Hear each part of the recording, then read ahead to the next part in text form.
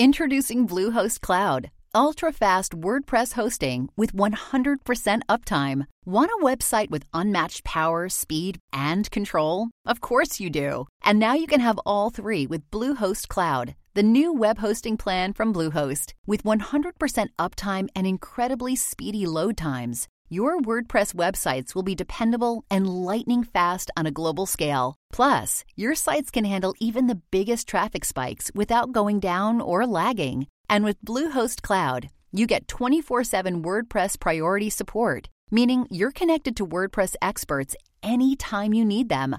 Not to mention, you automatically get daily backups and world-class security. So, what are you waiting for? Get Bluehost Cloud today by visiting Bluehost.com. That's Bluehost.com. When you need mealtime inspiration, it's worth shopping Kroger, where you'll find over 30,000 mouth-watering choices that excite your inner foodie. And no matter what tasty choice you make, you'll enjoy our everyday low prices, plus extra ways to save, like digital coupons worth over $600 each week. You can also save up to $1 off per gallon at the pump with fuel points. More savings and more inspiring flavors make shopping Kroger worth it every time. Kroger, fresh for everyone. Fuel restrictions apply.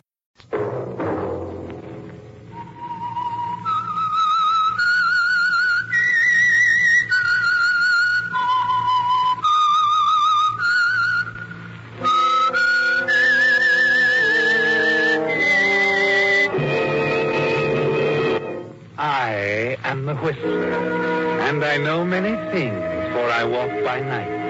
I know many strange tales, hidden in the hearts of men and women who have stepped into the shadows. Yes, I know the nameless terrors of which they dare not speak.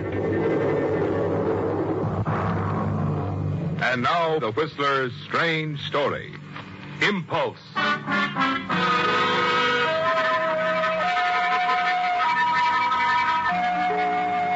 The crowd in the waiting room of the New York airport hardly noticed the small, slender man in the trench coat standing near the magazine counter. The few who gave him a passing glance certainly had no way of guessing what was going through his mind at the moment, for his face betrayed no sign of the struggle that raged within him. Christopher Daniels, professor of English, was striving to reach a decision, a very important decision. At this moment, he had reached a crossroads. He had a choice to make. He could go on living his own dull life, or a new life, the life of another man. Mr. Neil Baldwin. A man whose name was now being called over the public address system. Mr. Neil Baldwin, please report to the reservations desk immediately. Mr. Baldwin, please. Suddenly, Christopher Daniels shivered.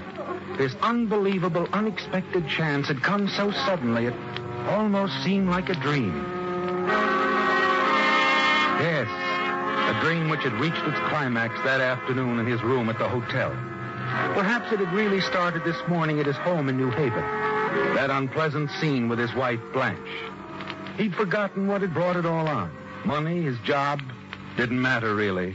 The scenes with Blanche always ended the same way. Blanche, please. We've been over all this time and time again now. Yes, we have, Chris. And what good has it done?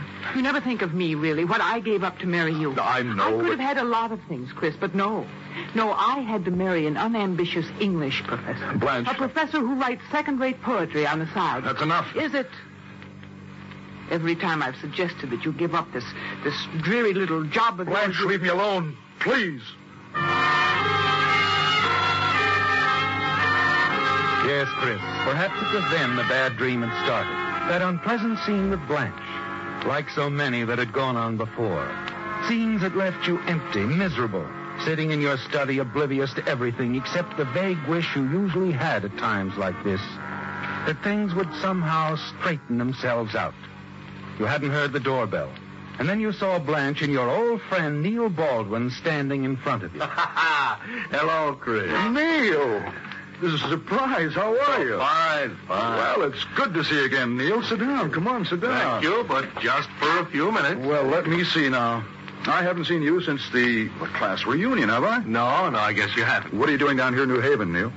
What's wrong with New Haven? Nothing. Chris thinks it's the world's most fascinating metropolis. Oh, Blanche. Actually, we've practically been neighbors for quite a while. Oh. I've been working back and forth between here and Boston for an investment house. And in fact, I had an apartment just a few blocks away. I forgot to tell you, Chris, I ran into Neil about 6 months ago on the street. I told him we'd both love a visit with him. Oh, you should have known that anyway. Chris, I did. It wasn't that I didn't want to see you. I've been busy. Now I'm just stopping in to say goodbye. Goodbye? Yeah. I haven't seen you in nearly a year, and you're saying goodbye? Where are you going? Well, New York right now, and then South America. South America? Oh, that's wonderful, Neil. Business trip? No, Chris. No, I guess my business days are over.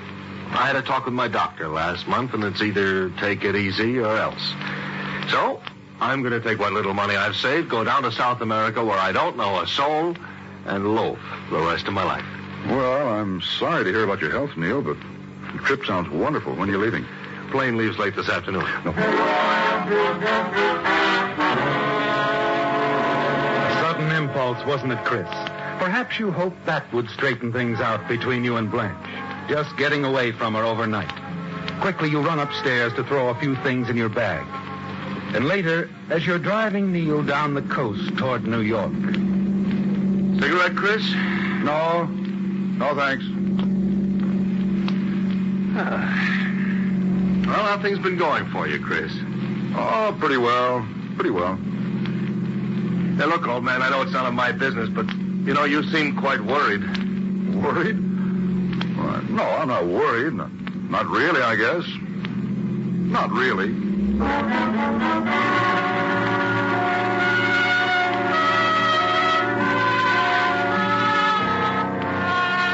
You can't very well tell Neil the truth, can you, Chris?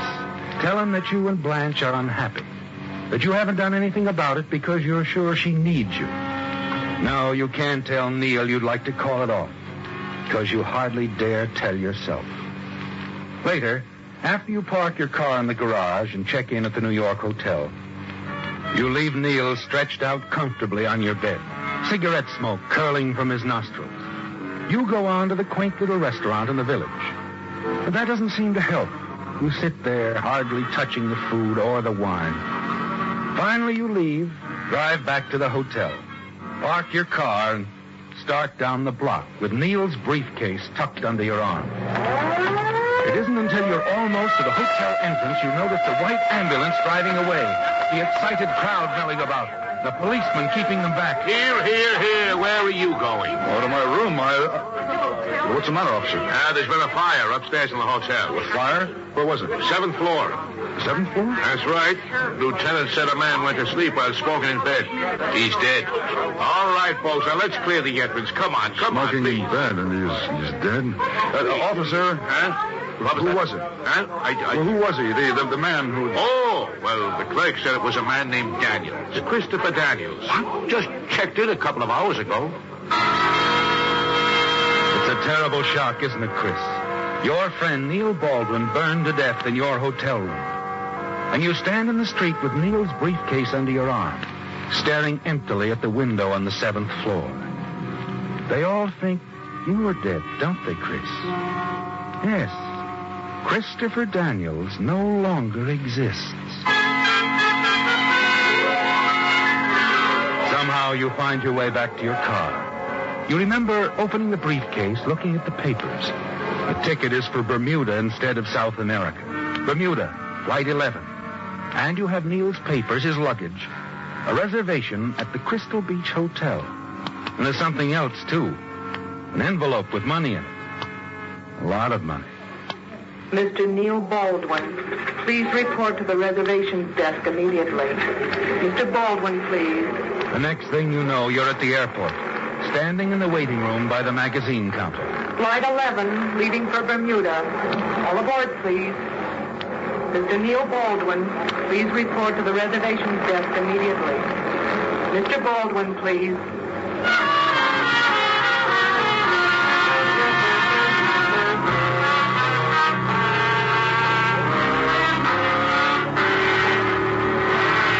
Name, please. Your name, sir? What? Your name, please. Baldwin. Neil Baldwin.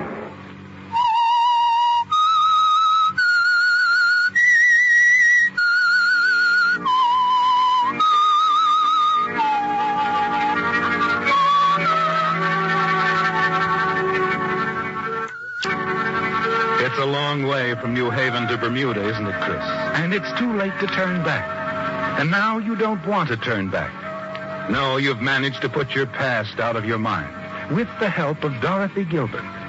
Yes, it was on the plane trip to Bermuda that you met her. And the two of you hit it off right from the start. You sensed instinctively that the two of you had a lot in common. You felt a pleasant glow, and she smiled. Finally, there's the arrival itself. The beautiful green island of Bermuda, looming up in a turquoise sea. You check in at the Crystal Beach Hotel, register as Neil Baldwin. And later, in one of the quaint horse-drawn surreys, you ride over to Belmont Manor, where Dorothy is staying. You're excited, aren't you, Chris? Like a schoolboy on his first date. Hi. I didn't expect to see you so soon. I couldn't wait, Dorothy. You ready? All right, I'd love to. Then come along.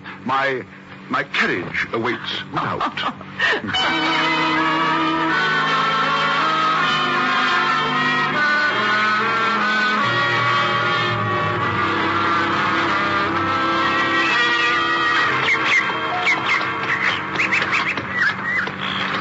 Neil? Oh, yes, that's me. I was just thinking. I can see already I'd like to stay on here a lot longer than a 3-week vacation. I think I'd like to stay here for a long time, Neil. So would I, Dorothy. A long time.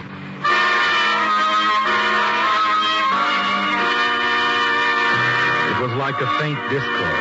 A cloud passing over the sun when she called you Neil, wasn't it, Chris? It seemed so unnatural. It made you realize you were really Chris Daniels from New Haven, an English professor with a wife named Blanche. Yes, for a moment, Blanche is back in your mind, but it's only for a moment.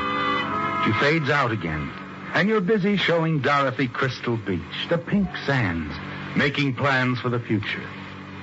That evening, you're dancing at the Ace of Clubs.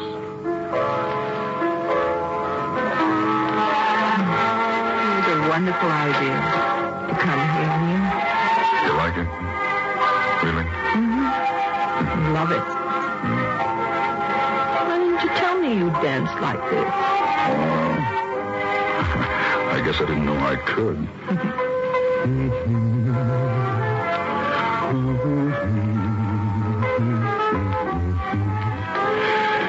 Neil?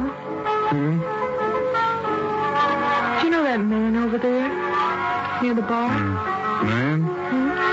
Which one? The short, heavy-set man. He seems to be looking at us. And I don't know him. Neither do I.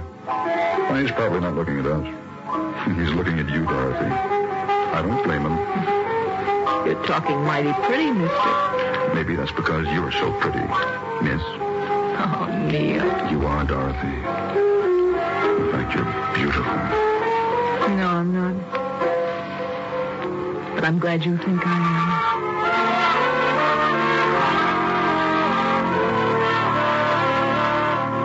Well, Chris, there's no doubt in your mind about what's happening to you and Dorothy, is there? It's all very simple. You're certain she's in love with you, and you're in love with her. Yes, for the first time in your life, you're in love. But the cloud's over the sun again. This time it won't go away. This whole thing is unfair, isn't it? Unfair to Dorothy. Unfair to Blanche. Now you've got to make another decision. You're still thinking about it as you take Dorothy back to Belmont Manor and return to your hotel. Then as you walk into the lobby, the desk clerk gives you something else to think about. Mr. Baldwin. Yes, what is it? A message for you, sir. Came while you were out. A message? Telephone call from New York. I took it myself. It was from your wife, Mrs. Baldwin. Said to expect her sometime within the next few days.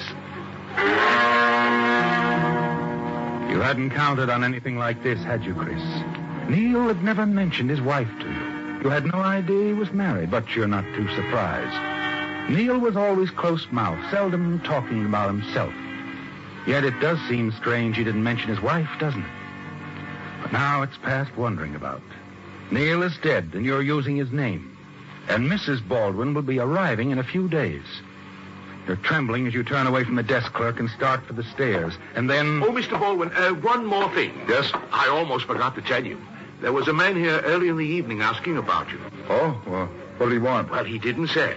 I thought you'd gone over to the Ace of Clubs, so What did he look like? Oh, wore a blue suit, rather short, heavy-set man, as I remember. Yes, Chris. It's the short man again. The man who was staring at you tonight when you were dancing with Dorothy at the Ace of Clubs. You're certain he's following you, aren't you? Perhaps he's from the police. And you wonder if he knows the truth about you. Hurry up to your room. There's little sleep for you that night. Pressure is building, isn't it, Chris? And the strain on you begins to show the next evening at dinner. Neil, what's the matter? The matter? Nothing, Dorothy. Yes, there is. All evening you've been acting so strangely. You look worried. What is it, Neil? Dorothy, Now, you'll have to trust me. Although you've no reason to, I must admit. I do trust you, Neil, and I've got a good reason to. Being in love with you is a good reason. Let's get out of here, Dorothy. All right. Neil, there's that short man again at the table near the wall. He seems to be... Don't look around, Dorothy. Just keep walking. Yes, Neil, of course.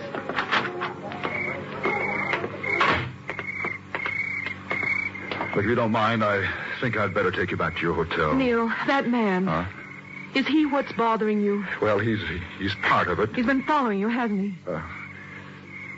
Are you in trouble, Neil? Yes, Dorothy. I'm in trouble.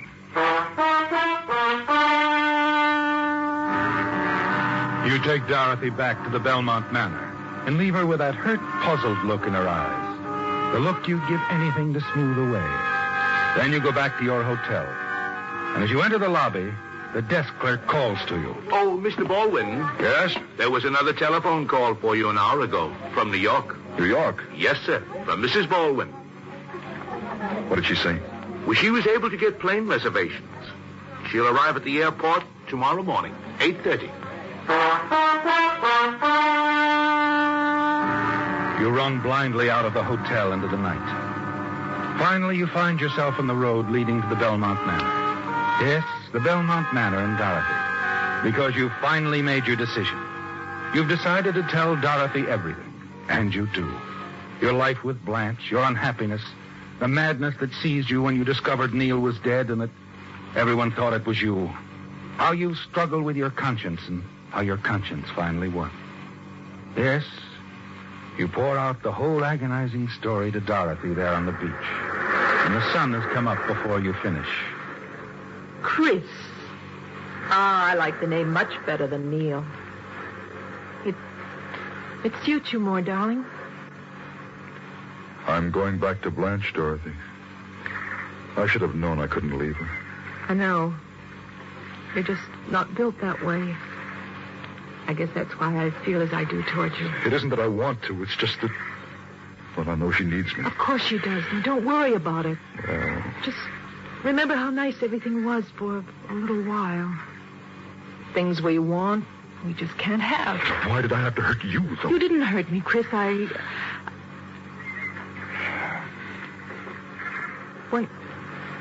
When are you leaving? Right away, I guess. I don't know how I stand with the law. I'll find out when I get back, I suppose. I don't think I've done anything criminal. I've just been a fool. What about Mrs. Baldwin? I don't know, Dorothy. When I get back to my room, I'll write her a letter telling what's happened and leave Neil's money and papers with it for her. It's not exactly the brave thing to do, I suppose, but I just can't face her. Well, Chris, I guess you better be going. Yes. Dorothy, I can't ask you to forget or forgive. Too much has happened, I know, but I hope that, well, time...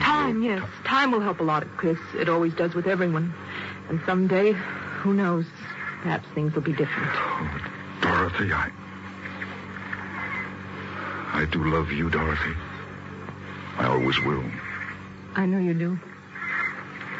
Goodbye, darling.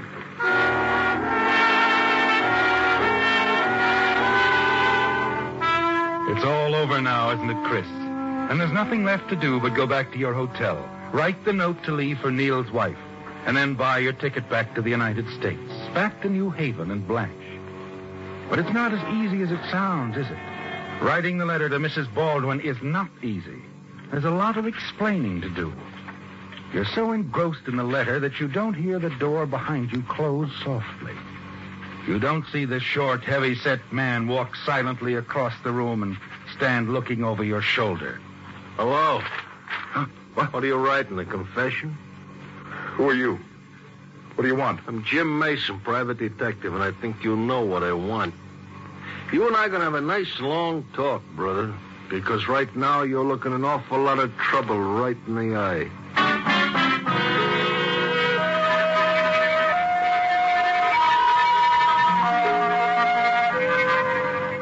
Well, Chris, they finally caught up with you. Your little adventure is at an end. Your first decision to use Neil's name, run away from home, was a bad one, wasn't it? And your second decision to go back, looks like you made that one a little too late. Because now no one will ever believe you really were going back. There's only one thing to do. One thing you know how to do. And that's to tell Mason the whole story just as you told it to Dorothy. And that's what you do. You give Mason the whole story. It's sort of a wild tale, ain't it, mister? I know it must sound so, but... You can prove you're not Neil Baldwin? Oh, yes, of course well, I then can. you're a lucky guy. Lucky? What? That dough Baldwin had, that $12,000 he told you he saved up to retire on? Yeah? He embezzled that from the company he worked for. They sent me down here after him. Hey, you still have the dough? Well, yes, it's over there in the briefcase. I haven't touched it except for what I've spent since I've been here, which I can replace. Yeah, you are a lucky guy. Getting the dough back's all the company's interested in. So far as I'm concerned, you can go your way. Oh, thanks. Now, what are you going to do? Go back? Yes, it's the only decent thing I can do. Well, you're not quite out of the woods yet. Oh, I guess you are if Mrs. Baldwin backs up your story that you're not Neil Baldwin. Wait a minute, she's right outside. All right, Mrs. Baldwin, you come on in now. Neil, darling, why didn't you meet me at the airport? Chris, Blanche. but I thought you were... I was what, Blanche? I thought... You thought that I died in that hotel fire instead of Neil. You thought he'd be here waiting for you with the money he stole. Now, you had it all planned, didn't you? You knew he stole it, didn't you, Blanche? Yes, but... You've been meeting him for a long time, haven't you? Well, And all the time I was torturing myself, thinking that you needed me. Oh, Chris, our life was so drab, I couldn't help it. I wanted to travel, enjoy living. Neil offered me these things. So you decided to run out on me and meet Neil down here on stolen money. Oh, it wouldn't have been running out on you. You would have been happier, too. You could have gotten a divorce, possibly found someone you would have been happier with later on. Yes, that's true, isn't it? You know, your coming down here to meet Neil kept me from making an awful mistake. Losing something that means more to me than anything in the world. I don't understand. You don't have to, Blanche. It doesn't concern you anymore. Just me and someone over at Belmont Manor. I'm going over there right now.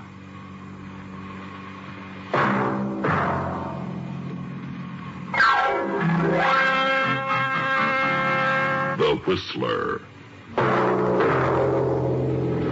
Listen next week when once again the United States Air Forces in Europe present The Whistler.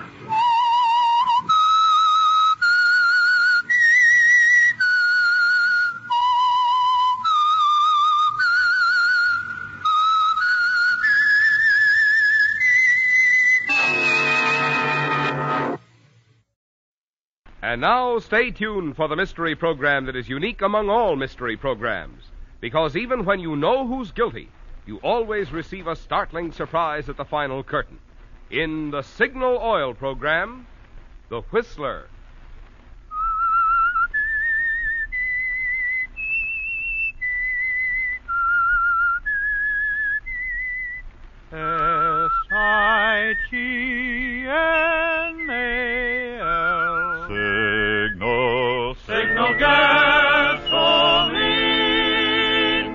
Signal, the famous Go Farther gasoline, invite you to sit back and enjoy another strange story by The Whistler. For extra driving pleasure, the signal to look for is the yellow and black circle sign that identifies Signal service stations from Canada to Mexico. And for Sunday evening listening pleasure, the signal to listen for is this whistle that identifies the Signal Oil program, The Whistler.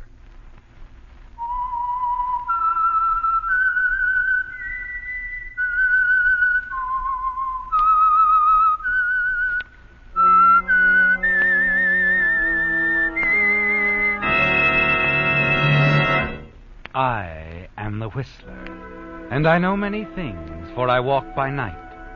I know many strange tales, hidden in the hearts of men and women who have stepped into the shadows. Yes, I know the nameless terrors of which they dare not speak. And now the Whistler's strange story, Swan Song.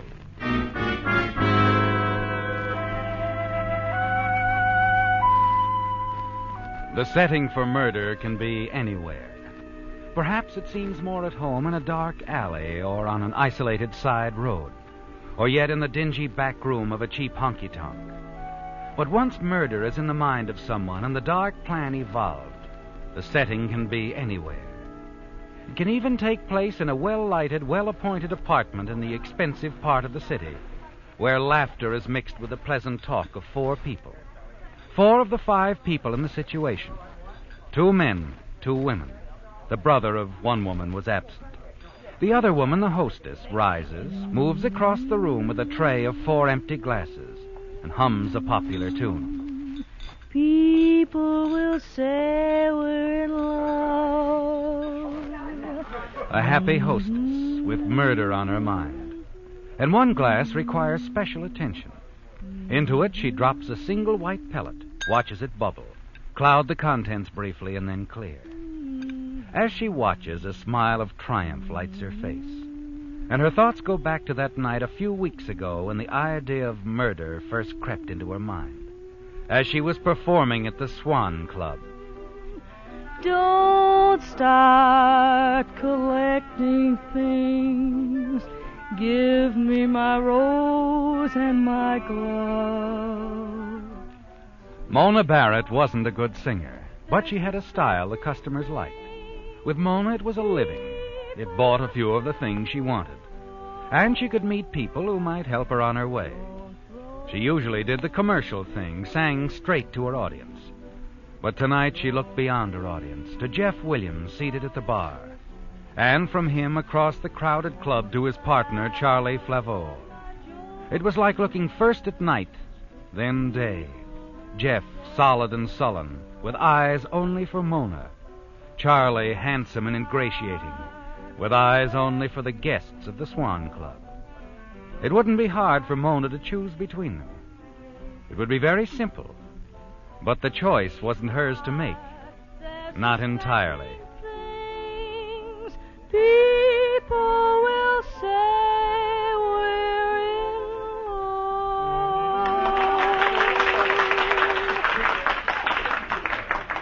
Her song ended, Mona turned away and started for her dressing room. In a rush, Mona? Oh, Jeff, hello. Yes, I am, sort of. The song was great. Thanks. How about a drink? I'm really in a hurry, Jeff. I shouldn't. No time for a has-been, huh? Oh, don't start that again, Jeff. I don't like it. Well, I don't like it either, baby. That's the way it seems to be. Last year, there wasn't any Charlie. It was you and me, and the club was cozy. Charlie's your fault, not mine. I didn't bring him here. No, Mona, you didn't. Neither did I. Just shows up. Remember me, Jeff, your old pal Charlie. Kansas City, I'm your new partner. I'd have thrown him out. Have him go to the cops? Tell them all about the deal I was mixed up back in Kansas City, not me. So you're stuck with him. Well, it's better than Leavenworth, baby. Oh, it's a great partnership. Charlie takes 60% of the take, and you practically kiss his hand for your 40. Sure, but... Oh, let's skip it, Jeff. Okay, we'll skip it. Well, how about putting on last year's mink, having supper with me? Sorry, Jeff, not tonight. I have other plans.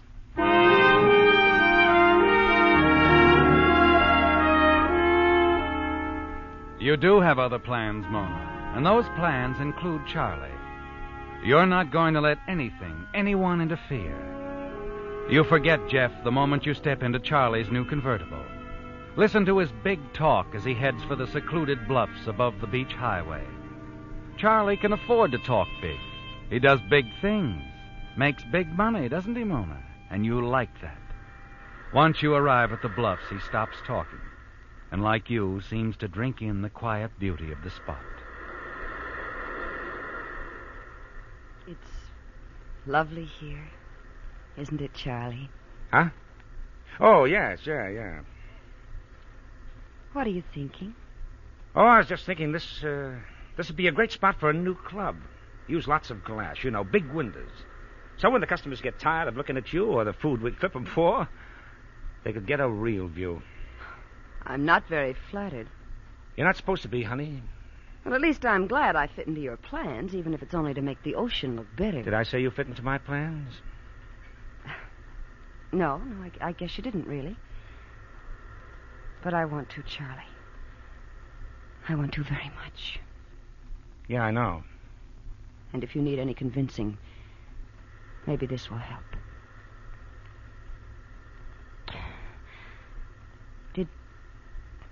Did that help, Charlie? That? What's so funny? Oh, you are, honey. You are. You never really thought I'd go for that, did you? Stop it. Stop laughing at me. Don't ever try that again, You Mona. can't humiliate me like that and get away with it. Take it easy. You've been humiliated before. Why, you... Take me home. With pleasure, honey. Just in time, too. In time for what? Oh, didn't I tell you? I have another date.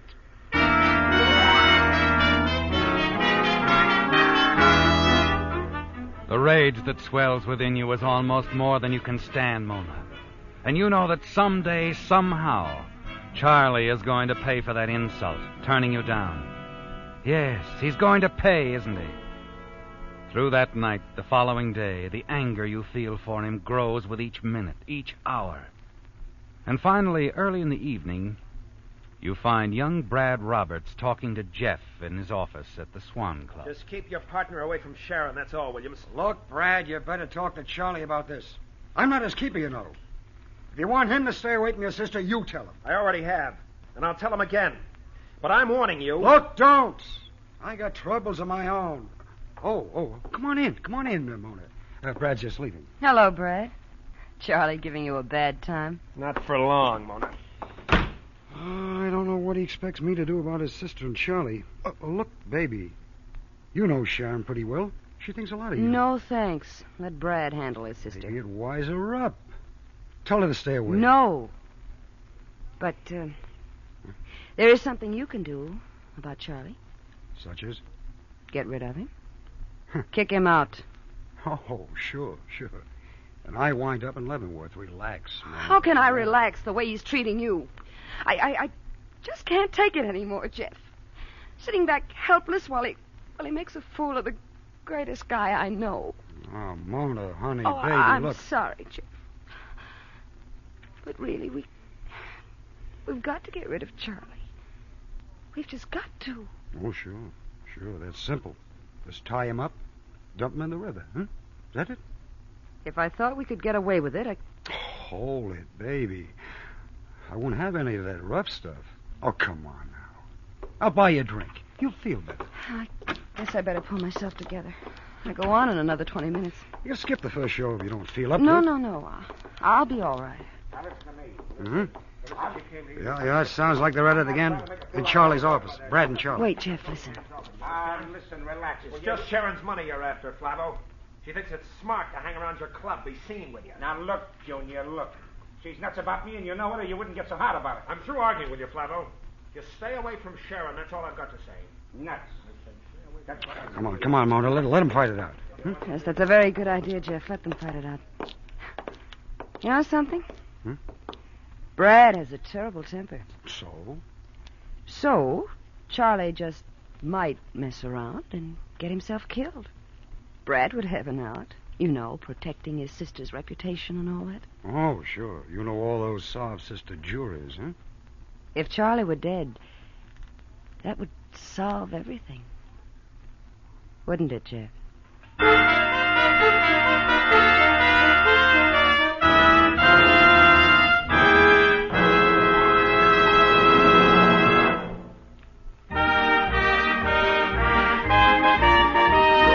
Tonight's $20 Signal gasoline book goes to Carol Van Court of Los Angeles for this limerick.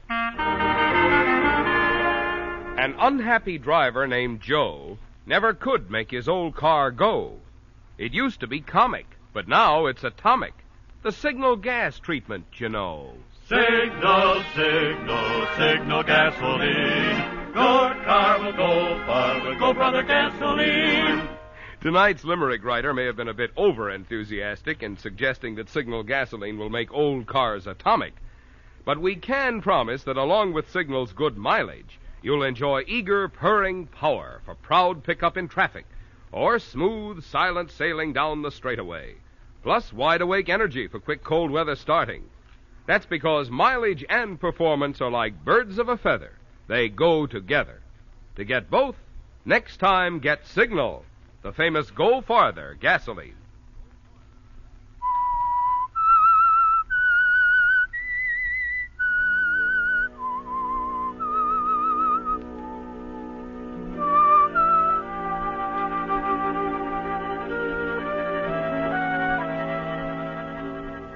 Yes, Mona.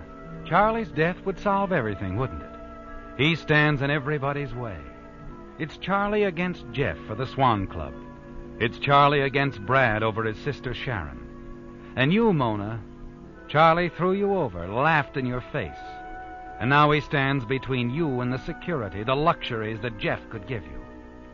So Charlie's got to go. You're certain of that. But how, Mona? It's something to think about, isn't it? And consider carefully. Then one evening at the club, you're sitting at the bar when you see Sharon Roberts hurry out of Charlie's office, an angry, determined expression on her face. Sharon! What? Oh, Mona. My, what a stormy look. Feuding again? Charlie's just impossible at times. I can't stand much more of this. Brad, the family on one side, Charlie and his jealous fits on the other. He thinks he owns me. What's happened now? Last night, the family insisted I go out with someone. Show him around town. He's from the East. Our families have known one another for years. Charlie found out, and he's just furious. You know how jealous he is.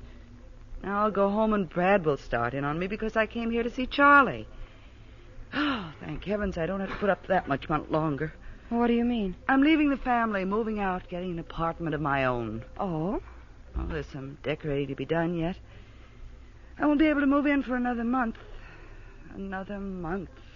I'll probably go out of my mind waiting. Well, you can always move in with me in the meantime, if that will help any. You mean that? Why, yes. I'm just so fed up with everything, Mona. You wouldn't mind, really? I'd love to have you. All right, Mona, I'll do it. And thanks.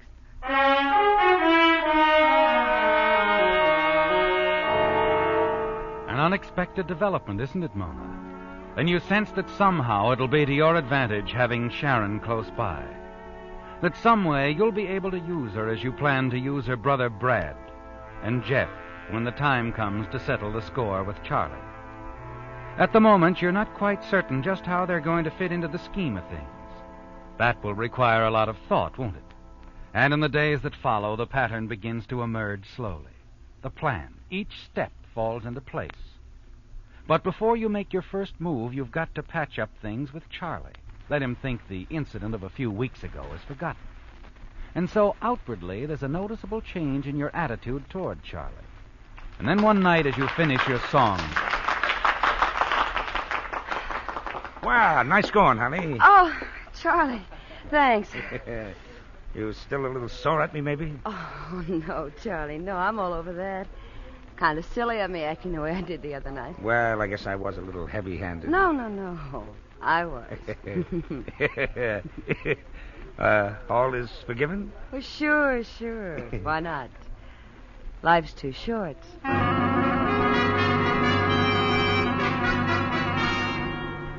It's done, isn't it, Mona? You've set your plan into motion. Sharon has moved into your apartment with you, and you waste little time in making your next move. You inform Jeff that you're planning a dinner party to take place Sunday night at your apartment when the nightclub is dark. At first he's reluctant, but finally agrees to be there. And you wonder if he would have accepted your invitation had he known what was really on your mind. That same night you tell Sharon about the dinner, and your plans are completed the following afternoon after a phone call to Charlie. You're confident now that your scheme won't fail. All you have to do is say something to arouse Charlie's jealousy. Get him and Sharon involved in an argument. And yet when the moment comes, the night of your dinner party, you're tense and nervous, because in the back of your mind is the fear that something will go wrong. However, when your guests arrive, the first cocktails have been served, and the four of you settle down to pleasant, relaxed conversation. That confidence returns. Several drinks later, you step into the bedroom, pick up the telephone, and call Sharon's brother. Yes, what is it, Mona? I have a message for you, Brad, from Sharon. Oh? Yeah, she wants you to meet her at Seymour's restaurant around 8. She seemed quite anxious to talk with you. All right, Mona. Seymour's at 8. Thanks for calling. You smile as you hang up the receiver, Mona. Seymour's on the other side of town, a good hour's drive from your apartment. And you've taken care to prevent a chance visit by Sharon's brother, Brad, having him drop in and upset your plans. Back in your living room with your guest, you watch Sharon closely. Notice the first effects of the sleeping powder you dropped into her glass. And then finally, at just the right moment, you have something very important to inject into the conversation. By the way, Sharon, someone called for you while you were out this afternoon. Oh? It sounded a lot like that young man who's called a few times before. You know, the one from the East? Oh, it couldn't be. Could it, Sharon? He left last night, or so you said. Well, now, I could have been mistaken, Charlie. I asked if there was any message, and he said no. He was just wondering if you were going to show up. Well, that's strange. I wasn't meeting anyone. Visiting a sick friend, huh? That's where you all were all afternoon, eh, Sharon? Oh, now listen, Charlie. You broke a date with me because you had to go visit a sick friend. If you really must know I didn't, I changed my mind. Maybe some guy changed it for you. All right, have it your way. Perhaps someone did change my mind. That was all you needed to say, Mona. That little remark about the young man from the East to touch off a quarrel. Quietly, you take Jeff's arm, steer him into the kitchen, and close the door. There you wait nervously, listening to the angry voices in the living room. Finally, the voices die out. There's a long moment of silence as you and Jeff exchange glances. Then the kitchen door opens. Mona, will you come in here? Something's wrong. Sharon's passed out. What? Passed out? Yes. On 3 cocktails? I don't know Jeff, what's the matter run with into the bathroom, get a cold cloth. Sure. Come on. Here, Charlie, give me a hand, will you? Yes, sure. I'll get a pillow. Okay. You hurry to the couch. Come on now, Sharon. Pick up the small pillow. Then the small revolver from the desk drawer. Come on, honey, snap out. The revolver Brad had given to Sharon for her protection when she left home. Charlie. Huh? What do you... What's the idea, Mona? This, Charlie, is the idea. Mona, what's happened? What? Charlie. I told you, Jeff. I couldn't stand to see you pushed around. He's dead. Yes. Mona, why'd you do it? I told you, darling. But how do you expect to get away with a thing like this? I have it all planned, every step. Including her, Sharon? That's right. She killed Charlie. You're going to pin this on the kid? Oh, but not officially. She won't get in any trouble. I don't follow this. All right, I'll make it all nice and clear to you, Jeff. But in the meantime, let's see what we can do to wake up Sleeping Beauty there. She's in terrible, terrible trouble, darling. She just killed Charlie. And we've got to help her out of this mess. We've just got to.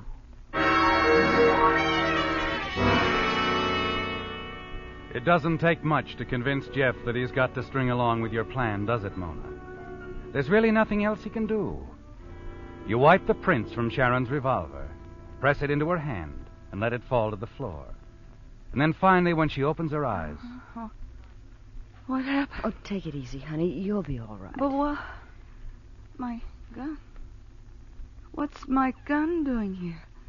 Sharon, you don't remember? Remember? Charlie. Mona, what's wrong with Charlie? Why is he lying there like that? He was shot, Sharon. Huh? Oh, honey, try to remember. Tell us exactly what happened. You mean you think I...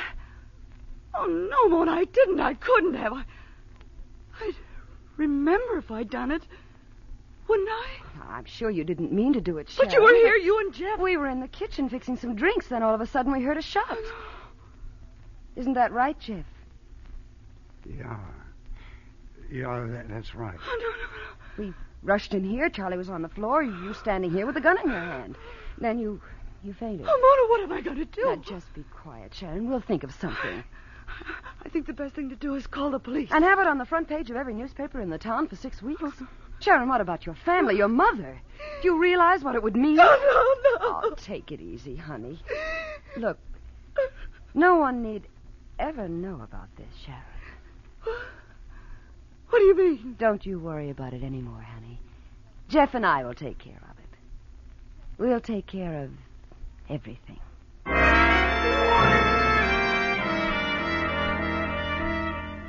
And you do take care of everything, don't you, Mona?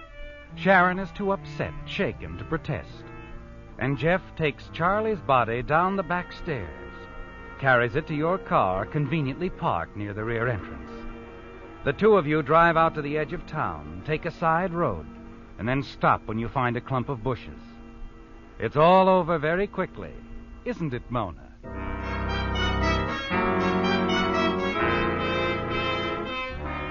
Back in town, Jeff feels the need of a drink. So you stop at a cocktail bar on Wilshire Boulevard before returning to your apartment.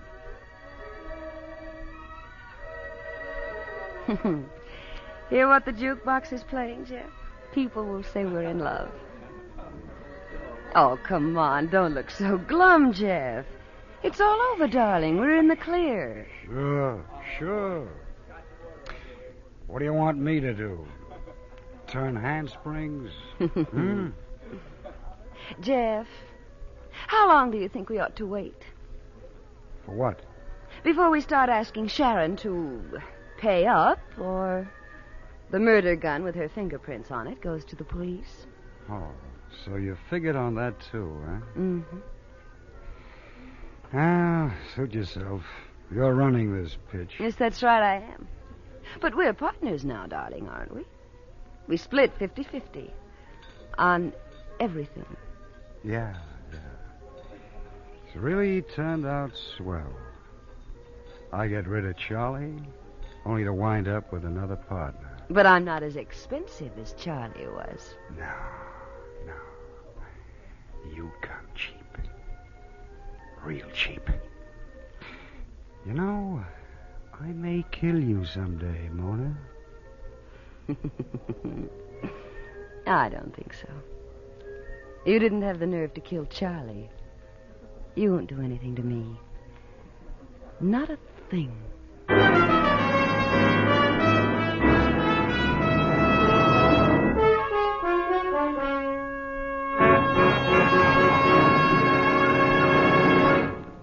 Did you know that in cooler weather, such as we'll be having during the next several months, your car needs a motor oil that does more than just lubricate? The reason? On short trips around town, your motor seldom develops enough heat to drive off the moisture that condenses in the crankcase. As a result, harmful corrosives often form, which can damage costly motor parts. That's one important reason why Signal brought out Signal Premium Compounded Motor Oil, because it combines scientific compounds with 100% pure paraffin base. This improved type Signal lubricant does things for your motor that oil alone cannot do. For instance, one compound in Signal Premium prevents destructive corrosion. Another compound actually washes out harmful carbon.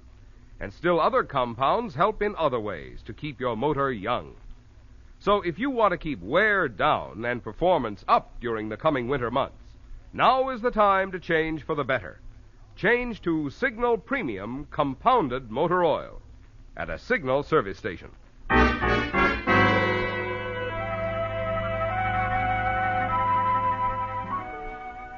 You congratulate yourself, don't you, Mona, as you and Jeff leave the cocktail lounge and drive back to your apartment. Everything went exactly as you planned. Charlie Flaveau is dead, and you're certain you've convinced Sharon that she killed him following a quarrel, shot him with her own revolver. As you arrive at the apartment, you find it in darkness, and you wonder where Sharon is. You step inside, turn on the lights, and freeze in sudden terror at what you see. Jeff. Look. What's the matter, Mona? What? No, it can't be. There in the center of the living room is Charlie Flaveau's body, in almost the same position he was before Jeff picked him up and carried him downstairs. I don't like this, Mona. And I'm not sticking around to find out what it's all about. Jeff, wait a minute. Not on your life, sweetheart. I'm getting out. You can't leave me. Look, this was your idea. You're in this just as much as I am. What you pulled the trigger, don't forget that. I'm getting out. Just a minute, Jeff. What? I don't think the lieutenant wants you to leave. That's right, Jeff. I wouldn't like it at all. Jeff.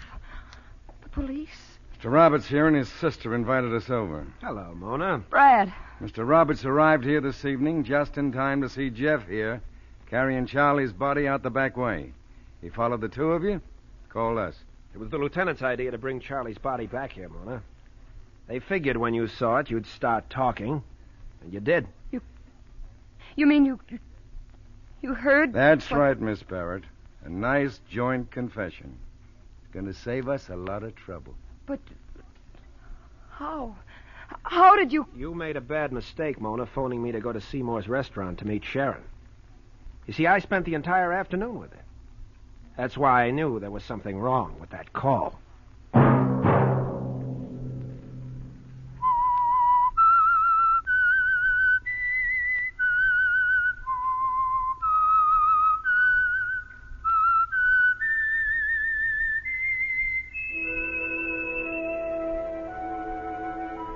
Let that whistle be your signal for the Signal Oil program, The Whistler, each Sunday night at this same time. Brought to you by the Signal Oil Company, marketers of Signal gasoline and motor oil, and fine automotive accessories.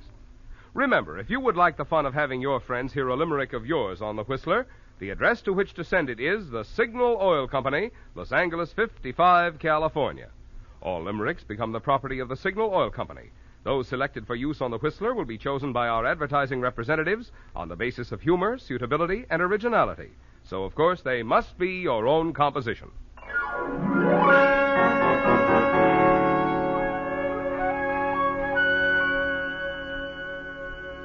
Featured in tonight's story were Joan Banks, Mark Lawrence, Gloria Hunter, and Wally Mayer. The Whistler was produced and directed by George W. Allen, with story by Nancy Cleveland. Music by Wilbur Hatch, and was transmitted to our troops overseas by the Armed Forces Radio Service. The Whistler is entirely fictional, and all characters portrayed on The Whistler are also fictional. Any similarity of names or resemblance to persons living or dead is purely coincidental. Remember, at this same time next Sunday, another strange tale by The Whistler.